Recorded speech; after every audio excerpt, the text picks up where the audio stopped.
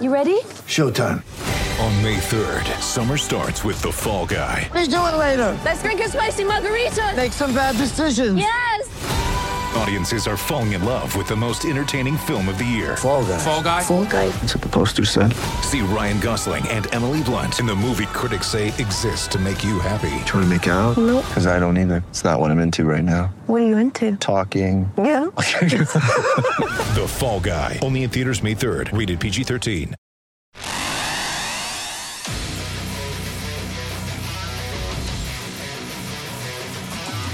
Gators Breakdown, the Gators Fan Podcast, because there's never a dull moment in Gator Nation. The Gators Breakdown Podcast is ready to go. I'm your host, David Waters, and you can find me on Twitter at GatorDave_SCC. Joining me this episode is Will Miles. You can find him on Twitter at WillMilesSCC and his site readandreaction.com. And it is June 3rd, Will, and my 36th birthday. Yeah, man, I would sing happy birthday to you, but I think that would get everybody to turn off the podcast before we finished it. So instead, I'll just say happy birthday, a healthy, happy 36, and we won't talk about how much younger you are than I am. Oh, okay. No, we won't have to go there. But, hey, I do have a surprise for you as well. The good folks at Gator Kicks, thegatorkicks.com, they noticed when you mentioned they didn't have your size of the Jordan Retro 4s, they didn't send last year's version for you. So there we go. Show them off on the YouTube version now. Hey, I got to tell you, man, that's a good sponsor right there who listens to the podcast and responds to their fans. So, that's right. So there you go. I have the box. I'll send them your way. And this is a huge shoe, by the way.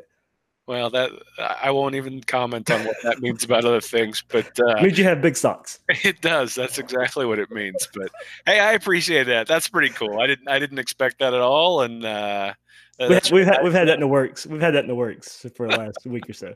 Well, everybody go check them out and certainly throw some business their way if you have the opportunity. Yeah, thegatorkicks.com. Like I said, you can get the Jordan Retro 4 version of the shoe there. So thegatorkicks.com if you want those. You go back a couple weeks ago and you can check them out when I was showing them off on the podcast. So there you go, Will. You got you a pair of Jordans. Well, this is good. I'm sure that the guys at work when we go play basketball are going to give me some weird looks, but it'll be fun. It'll be fun. It's good to rep the logo. All right, so Will and I will be diving into the talent on Florida's roster, kind of continuing our look from the Athlon and Lindy's preseason magazines.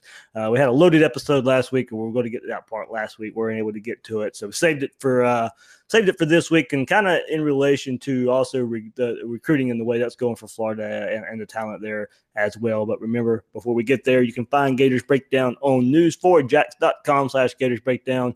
You'll find all the Gators Breakdown episodes as well as articles from the News for Jack sports team. Last couple of episodes of Gators Breakdown have been really good. A lot of look into Felipe Franks and our first look into preseason magazines. So a lot of that info is not dated. So when check those episodes out, go back and listen there. You can catch it also on iTunes, Google Play, YouTube, Spotify.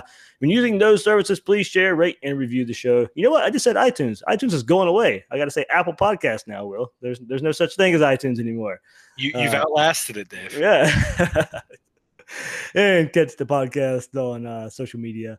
Follow Gators Breakdown on Twitter and Facebook at Gators Breakdown. So as I mentioned, finishing up our look at the preseason magazines, and this will feature a look at the talent on Florida's roster and the unit rankings. I always get a kick out of these as well when the preseason magazines go out there and they rate each offensive unit, each defensive unit. So we'll start with the Athlon magazine here.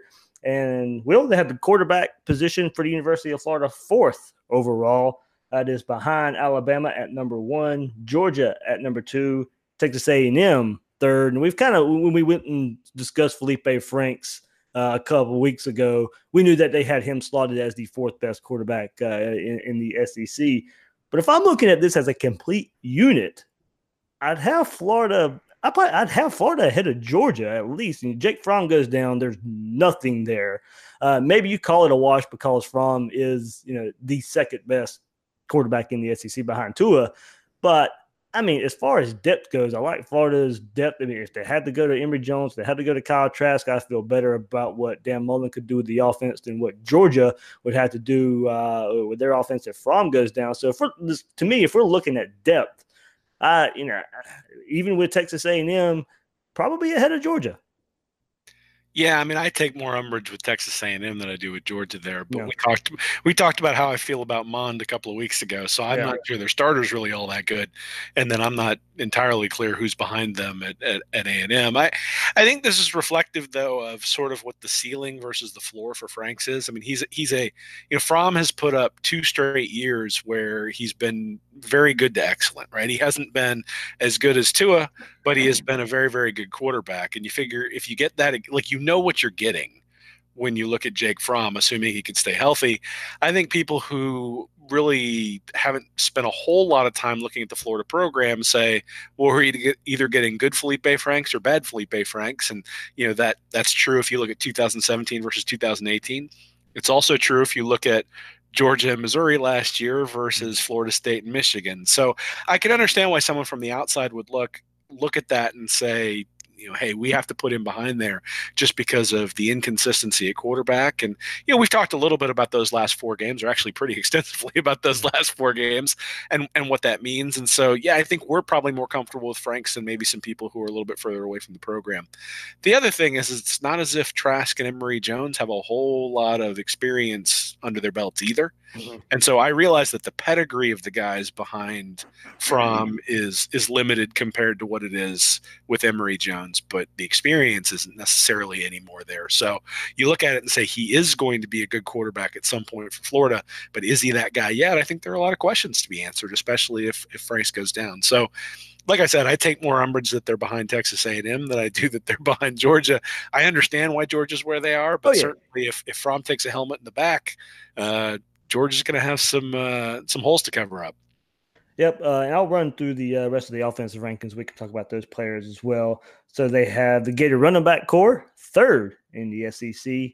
Wide receiver and tight end, 2nd in the SEC. 2nd in the SEC for the Gators wide receiver core and tight end group.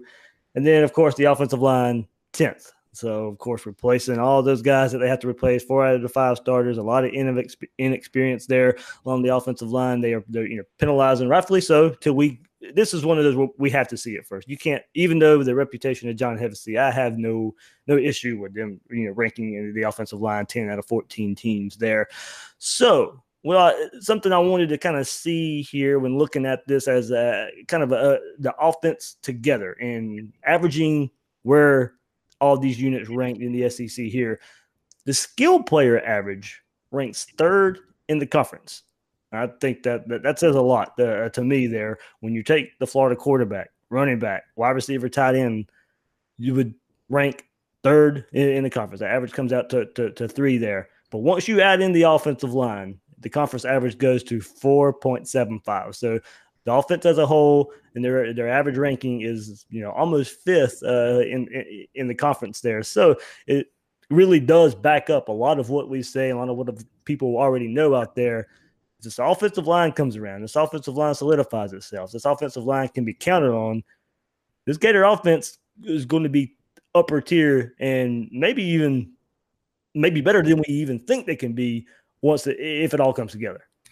Yeah, and I think you also have to factor in the coaching there a little bit, that the coaches – I think Mullen proved last year that he's capable of designing offenses around weaknesses. And in fact, when you look at some of the things he allowed Franks to do early in the year, I suspect that some of the reasons that they started to dial things back weren't necessarily limitations with Franks, but limitations with the offensive line as they were sort of learning the system. I had mentioned to you earlier in a message earlier this week that I was going back and looking at the film, and Kentucky, the game plan against Kentucky looked very similar to the game plan against Florida State. There were a few changes, and there were certainly some wrinkles in that game with Florida State, but there just really wasn't the time, and they didn't have the capability of blocking the same way early in the season as they did late. I think you're going to see the same thing this year.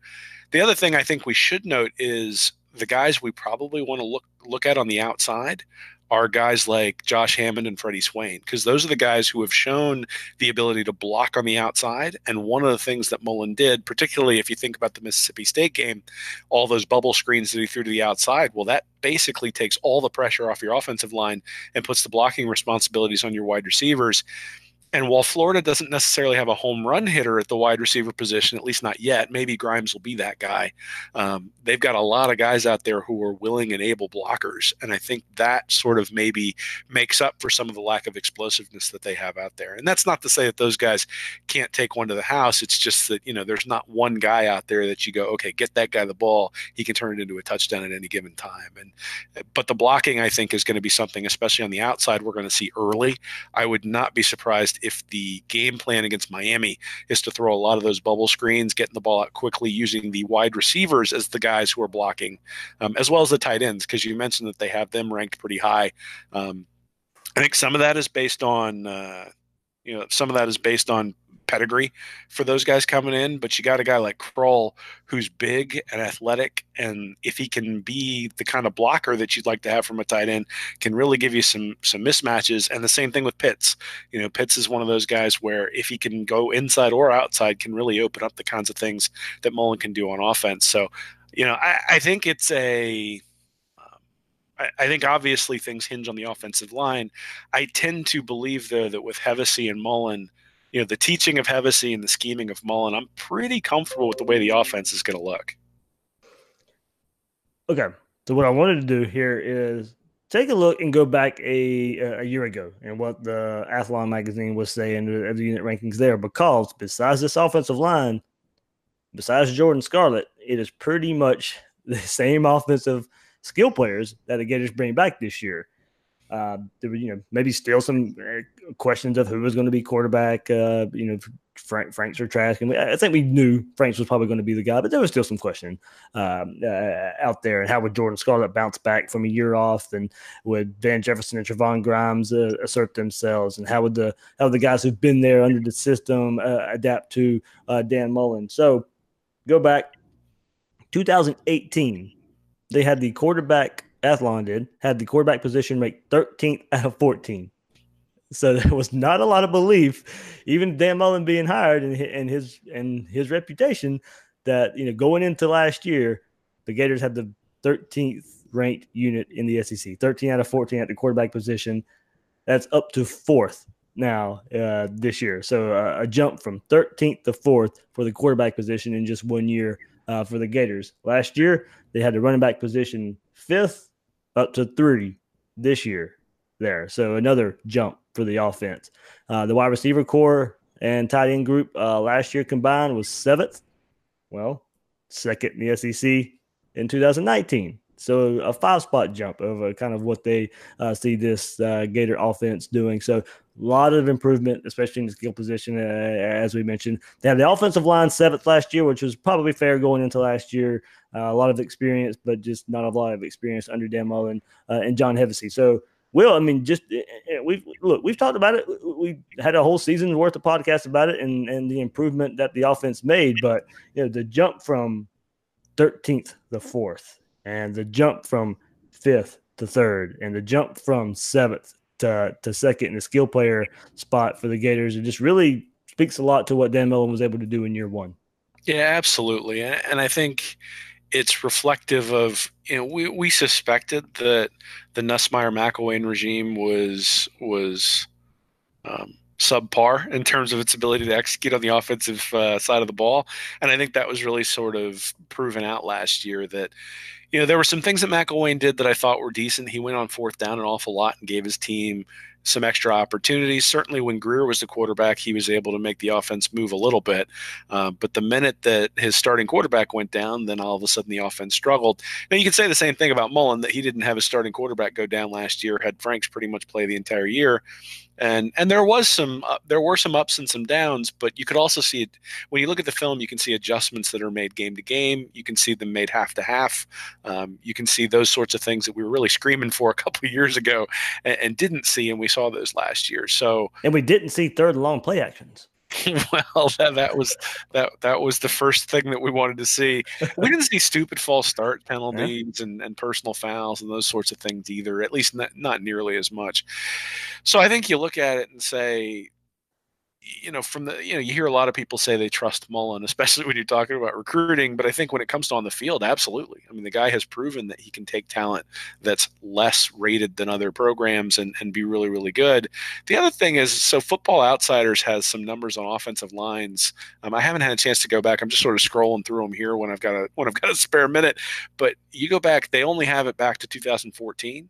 But 14, 15, 16, and 17, Mississippi State looks really, really good on the offensive line in terms of their ratings in all 4 of those seasons. And I'm sure I'll be writing about that a little bit coming up. But so you look at the advanced metrics for offensive lines, and Mississippi State was very, very good. Florida was really bad in 2017 in those advanced metrics, and all of a sudden was good last year. So if you're going to say that's the weak link, well, that maybe is the place where you would say that Mullen and Hevesy have a track record of showing that should be the place where we trust them. That should be the place where we say, hey, these guys are going to be fine. Early in the year, maybe they got to protect them a little bit. But you also have to trust them to protect them, because I think they did that last year as well. Yeah, so that's why I want to head to Lindy's right quick. And there are some differences there. Not as high on the Gators in some spot and much higher on the Gators in another. They dropped the quarterback position 1 spot to 5th. They have Missouri at 3rd, so a lot of stock in Kelly Bryant for Missouri there. So Lindy's, a lot of belief in Kelly Bryant there. Will, yeah, they like Bryant the way I like Burrow, I guess. Yeah. So let's see, running backs. They dropped the Gators 1 spot there to 5th as well, behind Georgia, Alabama, Vanderbilt, Missouri, Florida. There. So, Keyshawn Vaughn, we actually remember him very well last year before he got hurt in the Gator game. Was reeling off big runs against that Florida defense. The transfer from Illinois, I believe, there. So he comes back for Vanderbilt. So, I get that. I don't think they have the depth Florida has. I don't know, Keyshawn Vaughn, I don't really know what Vanderbilt has much behind him. There, Missouri's Larry Roundtree there, another great back, I think, as well.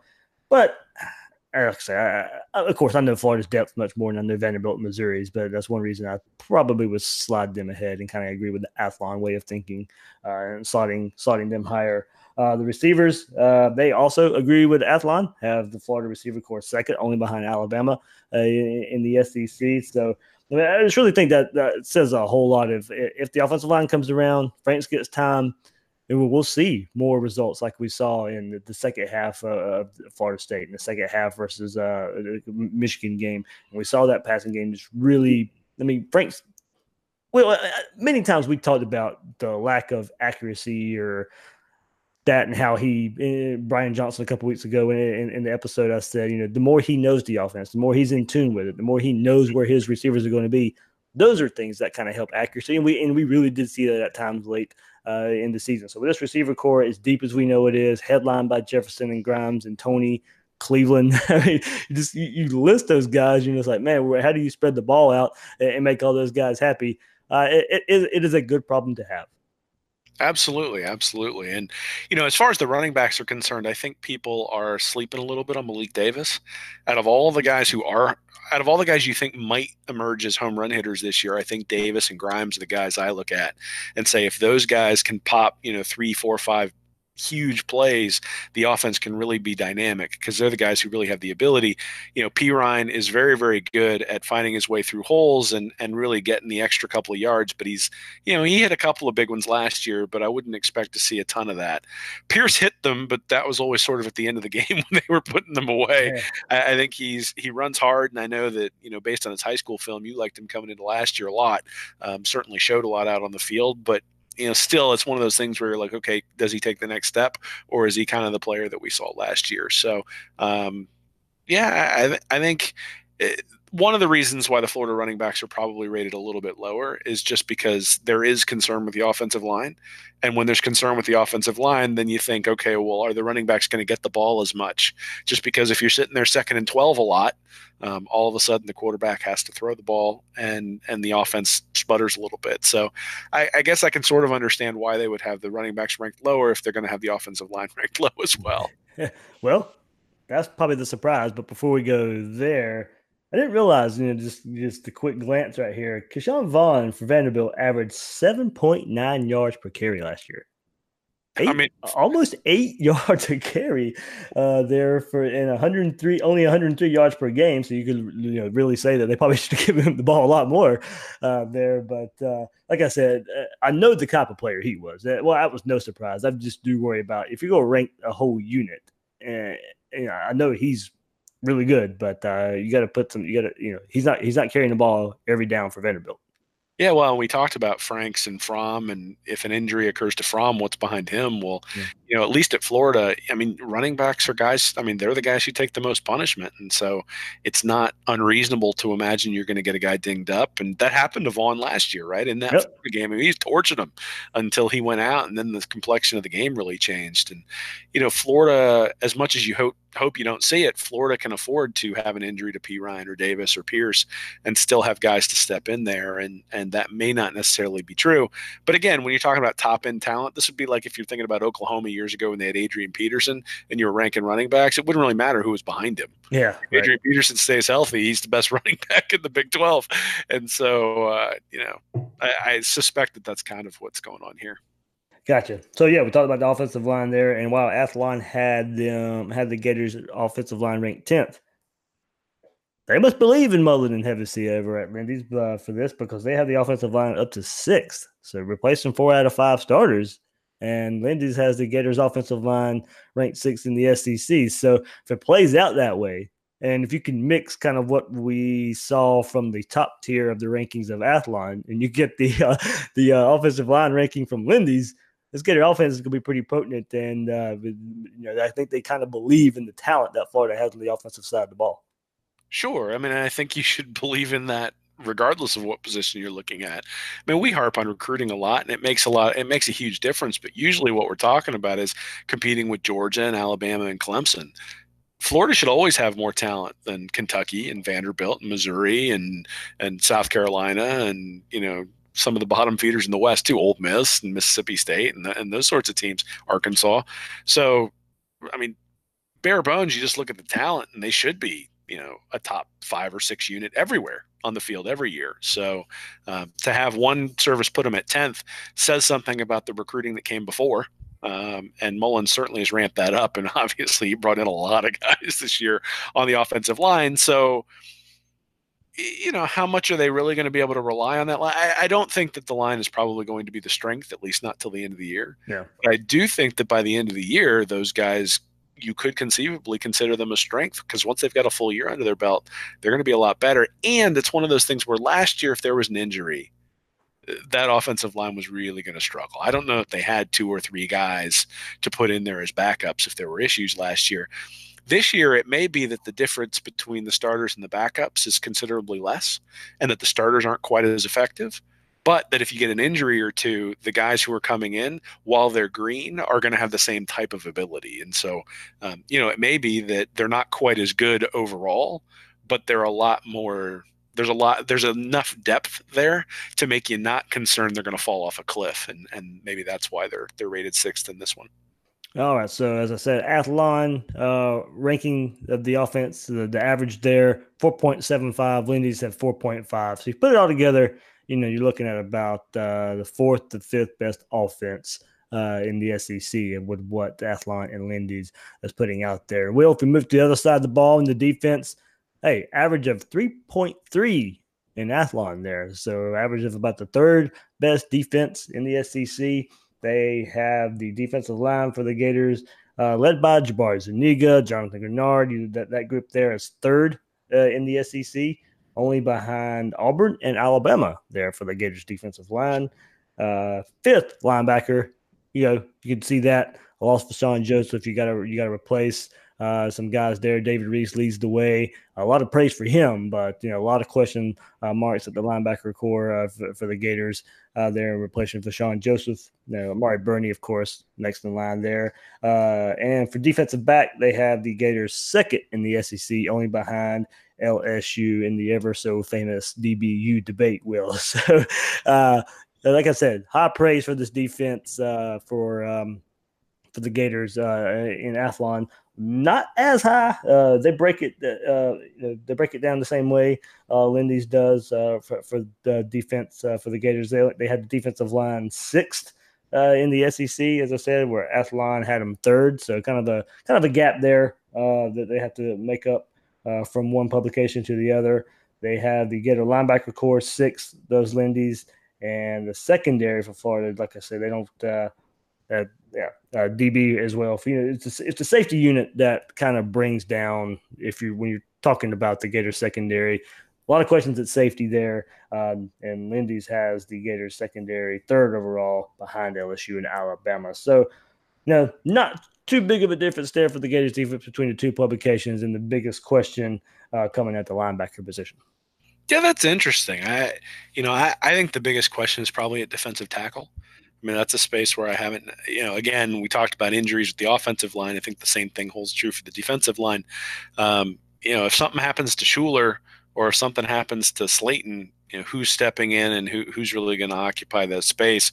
I have less concerns about the linebacker position just because I feel like the linebacker position, for all his athleticism, Voshon Joseph, there were times where, in the Missouri game and a little bit in the South Carolina game as well, it was a little bit out of position, and so you could get gashed just because you weren't in your gaps. Amari Burney, from all reports, has been very, very good sort of coming into that role, and so I suspect that speed is really going to make a difference, and that the linebackers, especially once you get into the season a little bit, are going to be better than most people expect. And then, I've been high on Donovan Steiner for a while now, and I know that there's a there's a contingent out there. There's a desire for people to find somebody, with a higher star rating or who's better. And I think there's really value to having somebody who knows where he's supposed to be and is the quarterback of the defense back there. And yeah, there are times where he's going to get beat, but there are times where Trey Dean got beat. There are times where, CJ Henderson got beat. And it's just a question of, are you in the right place at the right time? And that's one of the reasons why he played last year. And again, anytime you're behind Alabama, I don't think it's really necessarily that big of an insult, particularly with Wilson coming off the injury, right? So if Kaiir Elam comes in as lights out and Marco Wilson is back healthy, then I think the defensive back core probably ends up ranked higher and certainly has maybe the highest upside, right? If Wilson and Henderson end up being all SEC corners and you got Dean roaming at the star, I think you're doing pretty well. But I can understand where there are some concerns there. But again, I'd probably be less concerned about linebacker and more concerned about DT. Yeah, I mean, you go back to the defensive back position and the safety position. As I said, that's where that's definitely where the question comes in when you're looking at the secondary, because you have a lot of faith in CJ Henderson. You have a lot of faith in Marco Wilson if he's able to come back from his injury and what he showed his freshman year. You have a lot of faith in Trey Dean and being able to roll into that star position and take over for Chauncey Gardner-Johnson. But can Brad Stewart stay on the field? And if it's not him, is it Jawan Taylor, who's a steady player as well, but he doesn't have that play-making, difference-making ability that I think Brad Stewart had showed in that crazy interception over a Tennessee receiver and the game-sealing interception versus LSU. And then you mentioned Donovan Steiner. Do we finally see a player like Sean Davis who has some high praise, but never, as we said, not able to get over the field over Donovan Steiner in a consistent basis? So when you're looking at why the secondary is behind LSU or is it behind Alabama, is mainly because of that safety position. And yeah, I agree. You go and look at that defensive tackle position and you got Kyrie Campbell, who's a steady, but him and Schuler, when they were able to, it was a nice surprise to see those guys being able to come in and fill in for Conleth and Slayton, the guys who were pegged to be the starters, struggled in the first few games of the season. And then that pair come in and actually ended up playing better. You were at least going to hope they could play the same, or kind of live up to the billing of what we saw. But I remember the Tennessee game where Adam Schuler, and it would kind of bum rush into the backfield, and it was able, and CeCe Jefferson held the edge to get that safety versus Tennessee early on in the game. And that was because of a player like Schuler coming in and making a difference early on in the season when the two starters that we thought weren't really getting the job done. So I do think, yes, the questions are defensive tackle. I still would like to see the step up there. I still think the upside, besides Schuler, I'm a big Schuler fan. I think he is a difference maker. But if Slayton and Conleth actually live up to the billing, then the games against Georgia where they're kind of trying to steal the game away with some late runs. Those are the guys you're really going to count on to really make a difference, and if they live up to the kind of players that we think they could be to begin with. Yeah, I think there's something else that I'm really interested to see this year too, which is that everybody last year was in the first year in Grantham's system. And we talk about that with Felipe Franks all the time, right? That it's his first year in Mullen's system. And certainly Mullen's system was very, very different than Jim McElwain's. But you don't get much different than going from Randy Shannon to Todd Grantham. I mean, Grantham's a 3-4. He's got people coming from all over the place. His corners are on an island all the time. The safeties are on an island all the time. And, Randy Shannon was cover 2, linebackers dropping into coverage, 2 deep all the time. They couldn't stop the run, so he'd be a single high safety then at that point and drop Chauncey Gardner-Johnson down into the box, where he was then having to tackle guys who were way bigger than him. And certainly we saw sort of the wear and tear take its toll on him throughout 2017, and it was much better last year in a system much more suited to his abilities. And so, when I look at somebody like Slayton or Conliffe, or even when you look at people like Steiner and CJ McWilliams at the defensive back, like certainly those guys struggled, but you look at a true freshman and a lot of times those guys struggle too. And I wonder whether another year in the system, another year in the strength program, I think we're going to find that some of these guys who maybe struggled a little bit last year struggled because they were trying to pick up a new system, not necessarily because of their abilities.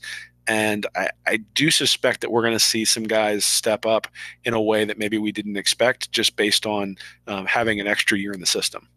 And maybe even step up, Will, this just came to my mind, and step up in a way somebody like Jakai Polite did last year, where it was the right kind of system for him.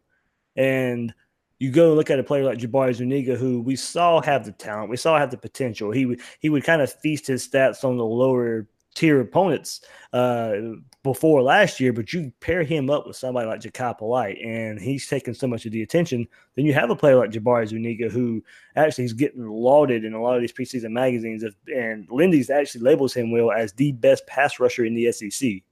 I don't know if I necessarily see that right now. I think he could have the potential to be as the overall package, but Lindy's has him labeled as the best pass rusher in the SEC. So there's the thought out there, and you team him up with Jonathan Grenard and what we think he can do, and the flash that he showed at Louisville, and being familiar. And there you go. You talk about the familiarity, him being familiar with already Todd Grantham's defense. Maybe he does step in right away with that familiarity and help Jabari Zuniga, much like Jakai Polite helped him last year. Absolutely. I mean, anytime you can double team one guy, and this is the same thing on offense, right? Anytime you can take out one guy, then that guy has to be special in order to get around those double teams. So you saw that with Percy Harvin. They had to sort of scheme to get him open and scheme to get him where he wasn't necessarily getting double teamed. But at the end of the day, you could double team that guy, he'd still get open. And I think the same thing sort of applies to defensive line, that when you have two defensive ends who both have pretty good ability, well, then the offensive line has to decide which side are you going to chip on, which side are you going to double team on. Can you double team? Do you have to stay in max protect when you want to take a deep shot? Well, if you do that, then the opposition has a bunch of defensive backs playing center field who can pick the ball off. So yeah, absolutely. Having those guys. I mean, and I think this is where the transfer in of Greenard becomes important. It's where guys like Chatfield and Summerall and Carter and Bogle become really important, being able to get those guys in. Yeah, and we forget about Jeremiah Moon, who wasn't even able to take part in spring practice because of a hurt foot, who also kind of has that label of a great athlete who maybe role is to go get the quarterback. Yeah, well, and Trey Dean too, because that was the role of Chauncey Gardner-Johnson last year, and there were times where he was brought in to go get the quarterback. And I think the overarching theme that both Grantham and Mullen have been preaching over the last year and a half is that they want versatility, particularly on defense. And so you look at what they've got in terms of having Bernie at linebacker, and then you've got Reese at middle linebacker, and you've got these guys who can sort of play, who can, if somebody gets hurt, Trey Dean can play corner. But he's also going to be in a position where maybe he's more of one of the, he's no longer a boundary corner if he's playing the star. So they've been looking for that versatility. They're starting to build that up. I think you could say the same thing about the defensive line, that you got Zuniga and Grenard on the outside, and then sort of those defensive ends who are coming in. And, you mentioned Moon. I think, again, that's a great example of somebody who started out as a linebacker, so does have some ability to drop into coverage and allows you to do some things that maybe you can't with some other people. All right, so that gives us a look at kind of the unit rankings and the defense there. For Athlon, had the Gators defense 3.3 ranking, higher than the 5.3 average that Lindy's was get. So you're looking, if you average the two there, about the fourth best defense. So combining the averages for both the offense and defense, you're looking at the Gators being about the third, fourth best team in the SEC, speaking to a lot of talent there. And I was really surprised. We're going to take a look now at the all SEC teams that both magazines showed. And this kind of really showed me that Florida does have the talent to compete with Georgia. And I think it comes down to the game in Jacksonville that there is enough talent on this team to go compete, go win the East, and you take your chances against Alabama or whoever it is in the SEC West. So looking quickly here, Athlon, they go 4 teams deep, Will, and they have 10 Gators overall on their All-American list. They have 2 first-teamers with Jabari Zuniga on the defensive line, and, of course, C.J. Henderson at the cornerback position. They have 1 on the second team. Michael Pirine is one of the second-team running backs on Athlon. 4 Gators make up the third team.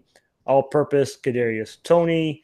And let's see, on the defense, linebacker David Reese, and then the special teams unit. Will, you have Evan McPherson, Tommy Townsend as 2 third-teamers in Athlon's magazine, and then there was 3 on the fourth team with Felipe Franks at the quarterback position, Van Jefferson at wide receiver, and then Brad Stewart at safety. So even though we talked about this last week a good bit with Brad Stewart, not on the field a whole lot last year, but still getting lauded for his potential in what these publications see here.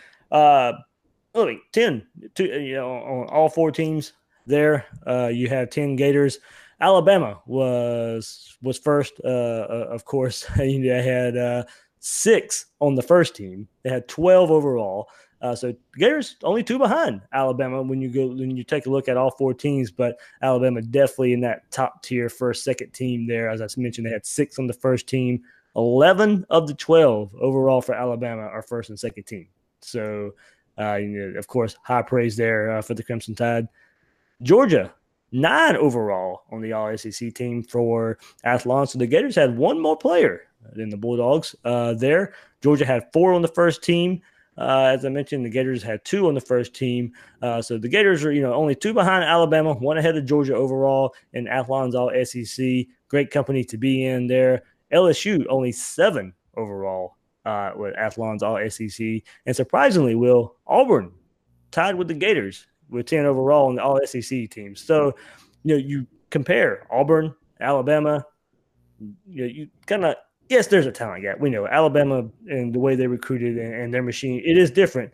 But you look at, here's kind of a barometer here. And as I mentioned, Alabama's is top heavy, but you start looking at depth of some other SEC teams. Florida has 10, Auburn has 10. Yeah, well, I think that's representative of what the recruiting rankings have really looked like. Auburn and Florida have recruited fairly similarly over the last 4 or 5 years, and so that's kind of what you'd expect. And from the names you listed, I think it seems as though those names are very experience heavy. Mm-hmm. So, Franks, Pirine, Jefferson, Reese, Henderson are sort of the guys that you listed. The only one you listed who's had a limited amount of experience is Stewart. And so, these lists, especially preseason, go with somebody who's shown something on the field, right? But we also know that there's going to be some true freshman who comes in and makes a splash. And whether he's at Alabama or Georgia or Florida, who knows? But a true freshman is going to come in and make a difference somewhere.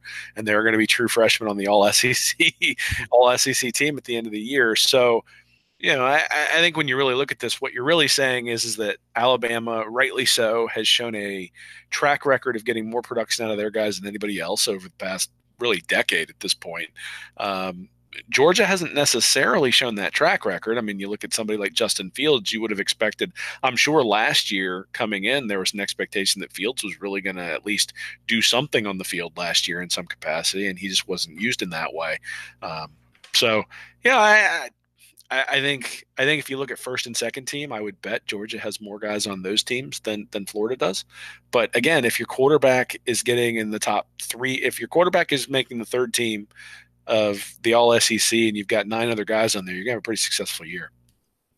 Yeah, and it's kind of a similar story here on the Lindy's side. They have three teams here. They only go 3 teams deep there. Gators have 8 overall on Lindy's. They have 3 on the first team here, all on defense. Jabari Zuniga, David Reese, and CJ Henderson, all first team players according to Lindy. Have 2 on the second team, defense as well. Brad Stewart, and then punter Tommy Townsend there. And then if you go to the third team, 3 more Gators there: LaMichael Pirine, Van Jefferson, and Marco Wilson. So based on experience, Will, and of Lindy's, defensive heavy for the Gators. Yeah, absolutely. And I think they're going to have to lean on their defense early, especially as the offensive line sort of establishes itself. But I'd really be interested to know, and you probably don't have it. It's unfair of me to ask, but how many were on the first 3 teams last year or in the preseason? Just the magazines are just out of reach. Well, I remember having this conversation last year and being really sort of surprised at how few Gators were actually on the All SEC teams. And so certainly coming off a 10-3 year, and it's natural to coming off of a year like that to say, okay, what are we going to build to? Like, we were 10-3 last year with all these limitations. What are we this year with a full year in the program and that sort of stuff? And you hope that's what happens, and you hope you have that sort of linear relationship. I'm not sure it always happens that way, which is kind of why people, I think, are probably picking Auburn pretty high this year, at least in terms of the number of all SEC players, just because Auburn, had a pretty good year a few years ago, and then 2 years ago, and then lost to UCF on unbelievably, and caused some consternation with us having to talk about that stuff. But last year took a step back, but was still a pretty good team. So if they get, if it turns out that Stidham's replacement's halfway decent, they've got a lot of talent on that team, and you can see them taking a step forward. So, this is always the fun of it, trying to figure out who's going to do what. And you look at Florida right now and you say, okay, where are the holes? You don't see them until the games actually start. And then once you see them, you're like, oh, okay, wow, we didn't see that. Or you look at it and say, wow, I wasn't expecting this kind of play from this guy. Franks comes out. If Franks comes out and plays as well as Fromm has the last couple of years, Florida's going to be really hard to beat. But if Franks comes out and plays, kind of like he did last year, then there's going to be some inconsistency. And that happens a lot, right? That the quarterback leads the way. And that's probably what we're going to end up seeing. Yeah, and what this did looking at these All SEC teams is it really got me even more excited, and it kind of opened my eyes that there may be a little more talent on this Florida roster than I mean, look, these players that I've listed the last few minutes, I know they're good players, but comparatively speaking of what Alabama, Auburn, LSU, Georgia, Tennessee's bringing to the table, it kind of opened my eyes a little bit that there's more Gators on here than I really thought. To kind of finish out Lindy's here. They had 13 overall on the 3 teams. As I say, Florida had 8. Georgia 6 overall. So Florida, in another publication, more all SEC players than the Georgia Bulldogs here. LSU with 8, so Florida was tied with them. Auburn only had 5 overall in this one. So Christopher Henderson, by the way, was a first-team All-American in Athlon, second-team All-American in Lindy's here. And Will, before I finish up the kind of our preseason magazines here, Lindy's had an honor roll listing here. So and they had a string, and they had a few Gators in their few kind of categories here. Strongest arm, they have Felipe Franks here. So no surprise. We've seen the bomb to Cleveland versus Tennessee.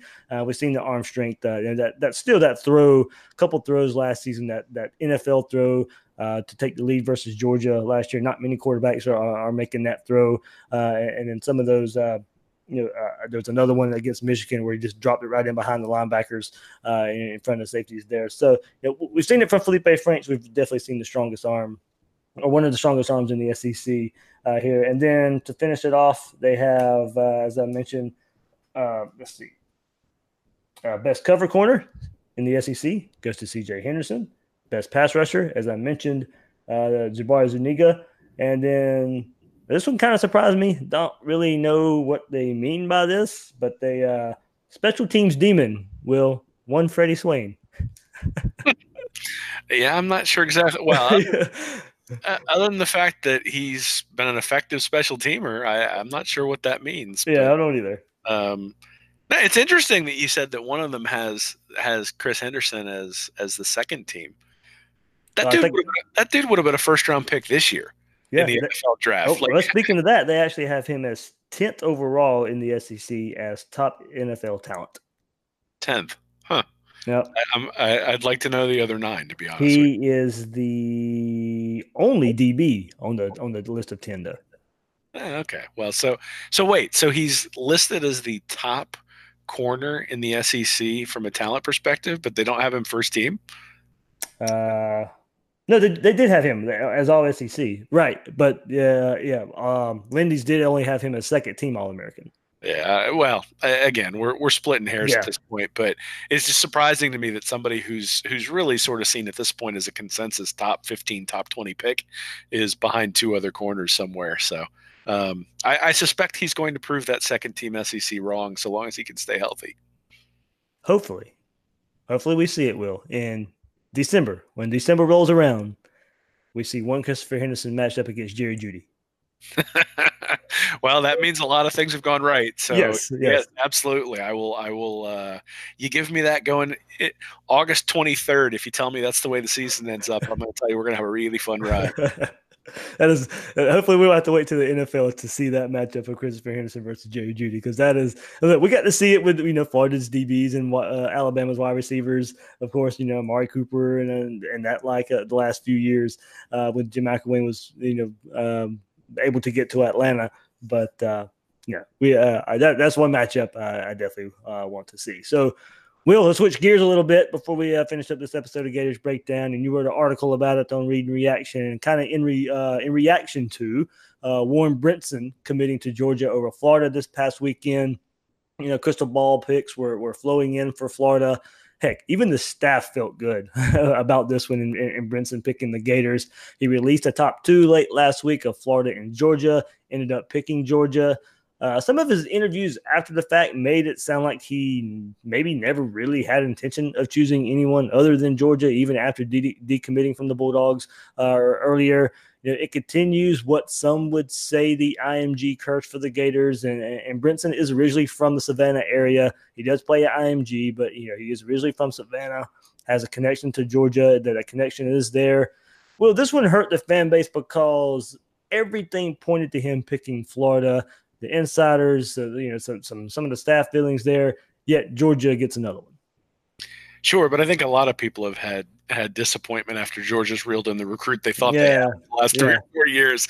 And obviously, I mean, again, when we talk about recruiting and when we talk about being critical of recruiting, what we're really saying is that you've got 2 behemoths in the SEC, and LSU is recruiting really, really well and had maybe one down year a couple years ago. But other than that, is kind of a recruiting behemoth, not quite on the level of LSU, or not quite on the level of Georgia and Alabama, but certainly one tier above where Florida has been over the last 4 or 5 years. And so you have to play those 3 teams every year. And so, we've talked a lot about how, you're somewhere in a 35 to 40% chance of winning each of those games when you play a team that's more talented than you, just based historically on how those teams tend to do. So if you got to play 3 teams that are more talented than you, the probability that you run the table is relatively low. Now, the nice part is when you play 3 teams that are that talented and that good, if you win those 3 games, chances are you're really playing for something at the end of the year. So it's a good thing to be in the SEC from that capacity, but it's a bad thing to be in the SEC just from the capacity of it. Becomes very, very difficult to compete unless you're recruiting at that elite level. But you got to build from somewhere, right? And I think at this point, we pretty much know that Mullen is not going to be Kirby Smart on the recruiting trail, at least not yet, right? Like, his track record at Mississippi State wasn't one where he was, bringing in significantly higher recruiting classes than people before him. Though I do think if you go and you look at what Mississippi State's doing on the recruiting trail this year, maybe he's better than we give him credit for. Yeah. The other thing is that, that the argument that you make a determination about Mullen based on recruiting, I think is reserved for people who haven't spent any time watching film. I mean, the guy's done a really, really good job of scheming for his talent, of making the most out of the talent that he has. And so the question to me, if you say, okay, he's not going to be Kirby Smart or Nick Saban on the recruiting trail, the question to me then is is the recruiting improving, or are we just staying where we're at? Because if we're staying where we were at last year, then competing consistently is going to be a hard sell. Whereas if the recruiting is improving, then that sort of says, hey, if you continue to show progress on the field, if you continue to show an ability to win, then the recruiting should get better and better and better. And people point to Clemson, and I think there are a lot of flaws with just pointing to Clemson and saying that they didn't recruit well for years and years and years. But one thing you can say is this year in particular, Dabo showed it on the field, and they all of a sudden are bringing in an unbelievable haul. So that does exist. And again, I think when you look at Florida, so last year at this time, they had 10 total recruits. 3 of them were in the top 100, and the average recruit was like 498, I think, the average ranking. This year, they've got 12 recruits. 6 of them are in the top 300. 2 of them are in the top 100. And so they got a 50% top 300 ratio of the recruits that they're bringing in. And the average is much lower. It's in the low 300s at this point. So, last year at this time, they were 27th overall. This year, they're 7th overall, but that's a little bit misleading because you're talking about points. Last year, they were 17th in average in sort of the individual player ranking that the 24/7 puts out there. This year, they're 13th. So still not Clemson, not Alabama, not Georgia, but much more in that Auburn, in sort of that Auburn range where, you got to take over Auburn first before you can take over LSU and Georgia and Alabama and Clemson. And that's sort of what they're doing. So, is everything rosy on the recruiting trail? No. I mean, I would have loved to have seen him get Brenson. I would love to see a couple of 5-star guys in this class. There are a lot of things I think that you look at and say, typically you don't win big in the SEC if you don't have these things. But at the same time, the picture is better this year than it was last year. Last year at this time, there was almost no mathematical way for Florida to get into the top 5. And really everything had to hit right for them to get into the top 10, which is exactly what happened, right? I mean, Mullen just had a run of guys at the end that he was able to close on and get to that 9th spot. Now, obviously, if you take Steele out of that equation, they fall to 13th, I think, which, is I'm not sure you can really call it closing on Steele considering he's already left. So, this year you look at it and you say if they just kind of hold pat where they are, they probably end up at 9th. And then if he's able to put sort of an aggressive close, they can end up in that 4th, 5th, 6th range, which again is a significant step up from where they were last year. And I think is a sign that at least, if nothing else, the recruiting will continue to improve as long as the program shows progress. Yeah. And that's kind of where I went over the weekend with it. There were a lot of opinions both ways.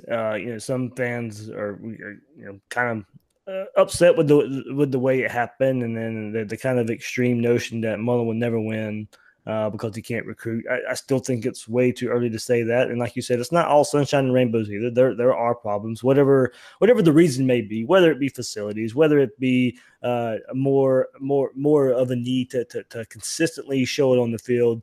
Whatever it is, whether Georgia's throwing more bags than Florida, or whatever it is, we hear all of the reasons it is. The Florida recruiting staff definitely behind the scenes needs some work. That much is known. That much is readily known right now that can get better. And we knew this coming in, Will, that when. And I had a lot of Mississippi State people on who could back it up. They're not gonna rest on their laurels, but they really believe in their system of developing and coaching. But you can see it. They're still going after the same players that Georgia, Alabama, Clemson are, and they're losing out on a lot of them. But I have no problem whether I do kind of have a problem whether you want to go ahead and determine that Mullen's not the guy because of recruiting. It's way too early to say that. There's no way to know that, and I don't necessarily tend to believe that either. My thing is, what does it mean that he's not the guy? Does it mean he's not the guy to beat Georgia? Is it not the guy to win the SEC? Is it a guy not to win the national championship? I don't know what the barometer is for a lot of the fan base, but there's also belief in Mullen, because of what he did in year one and what he did with McElwain's recruits, and Mullen has brought in transfers to help make a difference. But most of the playmakers on the team are still McElwain players that he has developed in one season to be considered, one of the SEC's best roster that we kind of, we just previewed here. And the preseason magazines believe that this roster is one of the 3 or 4 best in the conference and can challenge Georgia in the SEC East in 2019. So, while the recruiting isn't at the level of Georgia, Alabama, Clemson, and such, let's not totally dismiss what Mullen may be able to do with a roster built with his players, rosters that have been built with better recruiting classes than what McElwain was bringing in, because that is what's happening. The recruiting class is better than what Jim McElwain was able to brought in. Is it enough to compete with the rivals? We'll see. History says the recruiting needs to be near the top of the conference to consistently compete. But if he can continue to get the most out of the roster like we're seeing now, and granted we need to see how the second year plays out, then there should be some confidence in that we're in good hands. Now, we've done it and we've had plenty of conversations about it. Not going to completely dismiss recruiting. Stand by the stars matter motto, but needing coaching and developing is a given. You can waste a lot of talent, and us Gator fans know that better than anybody. That you can waste a lot of talent, no matter what the recruiting rankings say. You can get those top classes, but it can also be wasted. But I'd love to see Mullen with every advantage, all the weapons in his arsenal here. Recruiting does need to be better, but I'm not going to totally dismiss what Dan Mullen does, for the better part of September through December. If it was just about recruiting, then why even watch the games? Let's just go by what happens on signing day. Does it play a large part? Sure. Can it be better? Sure. Do we want a top class that is, revered and discussed nationally? Absolutely. And it does hurt losing talent in state, and it's even amplified when that talent's going to the rivals. And look, said it before, say it again. No idea what happened. If it's not one of the top classes year in and year out. Part of this recruiting talk is, it's the off season. Recruiting gets magnified, more so than the rest of the year.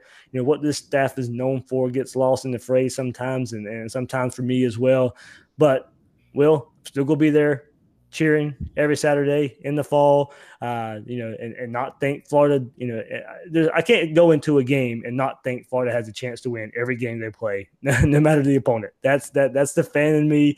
I'll always be a fan first. And I hope when I critique here on this podcast and out on Twitter and stuff, that it's viewed as fair, because as I said, I am a fan first. I'll still harp on how important recruiting is, but it's never the end all be all. But it is a good indicator of setting up for success, and I'm going to enjoy the ride.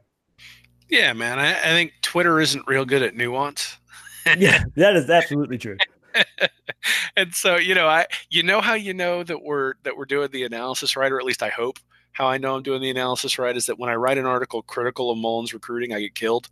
And when I write an article saying it's not as bad as everything that everybody's making it out to be, I get killed. And so that's how you sort of know that you're straddling the fence right. So, I guess, you sort of mentioned it, that how you see this is viewed by what you see as successful. And, the issue is that most coaches who have won the SEC championship have recruited a lot better than this, at least early on. But most coaches haven't been competing against Alabama and Georgia the entire time they've done that either, not only on the field, but for recruits. Now, again, I don't think there's anywhere, there are plenty of people who were critical of the Florida softball team for finishing 8th or, just in the top 8 last week for the Women's College World Series. That's a heck of a year. But, there are people who are going to look at that and say that's not good enough. And so that those same fans are going to look at, 5th or 6th in the SEC in recruiting and say that's not good enough. And to be honest, I'm one of them, because I don't think that it's necessarily good enough to compete at the level that Florida wants to compete at. But at the same time, who are you going to get who's better? You're not going to go hire Kirby away from Georgia. So, you got to compete with him. You got to go head to head. You got to try. You're going to lose some of those battles. And the hope is that if you can win on the field consistently, because I don't think there's any doubt that Mullen's a better coach than Kirby, at least with what we've seen thus far. The other thing is you mentioned that he's bringing in more talent than McElwain. So basically, do we think he's a better coach than McElwain? I think we'd say yes. Do we think his track record's better than McElwain? Yes. Is he bringing in better recruits than McElwain? Yes. So really, we would expect the results on the field to be better than what McElwain's were. And McElwain's results weren't terrible until he lost the team that third year. So as long as Mullen's able to hold on to the team and everybody trusts him and believes in him and everything we've seen has indicated that, I think Florida's going to be very, very good. The question is, what is successful for you? And, Alabama doesn't beat Auburn every year. Yep. Auburn's played for the national championship since Saban's been there and has won the SEC championship since Saban's been there. So it is possible. But if you want to be the big dog in the SEC, then you're going to have to recruit like those guys. But, you got to walk before you run sometimes. Clearly, this is where Mullen is. And we can have discussions about what we need to see. But the reality is he's going to get 3, 4, 5 years to prove it. And I'm going to keep rooting for him regardless of what I've seen because of some of the things I've seen on the field and also, regardless of what we see from recruiting. Because, again, these are really good players. Like, this is not to denigrate the guys who were there. It's just that when you compare the roster of Florida to the roster of Alabama, at least in terms of how they were ranked in high school, there is a difference. And let's acknowledge that difference and then say, hey, if Mullen's able to win with these guys, he's done a really, really good job. Yeah, and I do go back. A lot of it, I did think it went too far with calling for Mullen's head right away. Just after one more commit, chose to not choose Florida. And I really don't try and harp on what people believe. Everybody's entitled to their own opinion, but there are some extremes out there, and way too early prognostication that he will not get it done. And honestly, I don't know in their mind what not get it done means, but I'll go back to last year and kind of the rebound from the year before. I had a lot of fun last year. Yes, Florida lost 3 games. Yes, Florida lost to Georgia, but it was a far cry. I still won't forget how I felt when Florida traveled to Starkville and Donovan Steiner gets a sack on that sack at the end of the game and the pick 6 for Brad Stewart and finally beating FSU and going to Atlanta and winning the Peach Bowl and having a good time with fans. It was fun again. Florida football was fun again, and hopefully that is something to build upon. Yeah, well, I mean, it's funny. After I picked against Florida last year, against Tennessee, and then Mississippi State, and then LSU, and got a lot of flack for it. And I was wrong, right? I mean, but after that Kentucky game, I was like, this may be an issue. Like, we may be in for a bigger rebuild than what we think. And the fact that Mullen was able to right the ship made, I don't care. I wanted to be wrong. Right.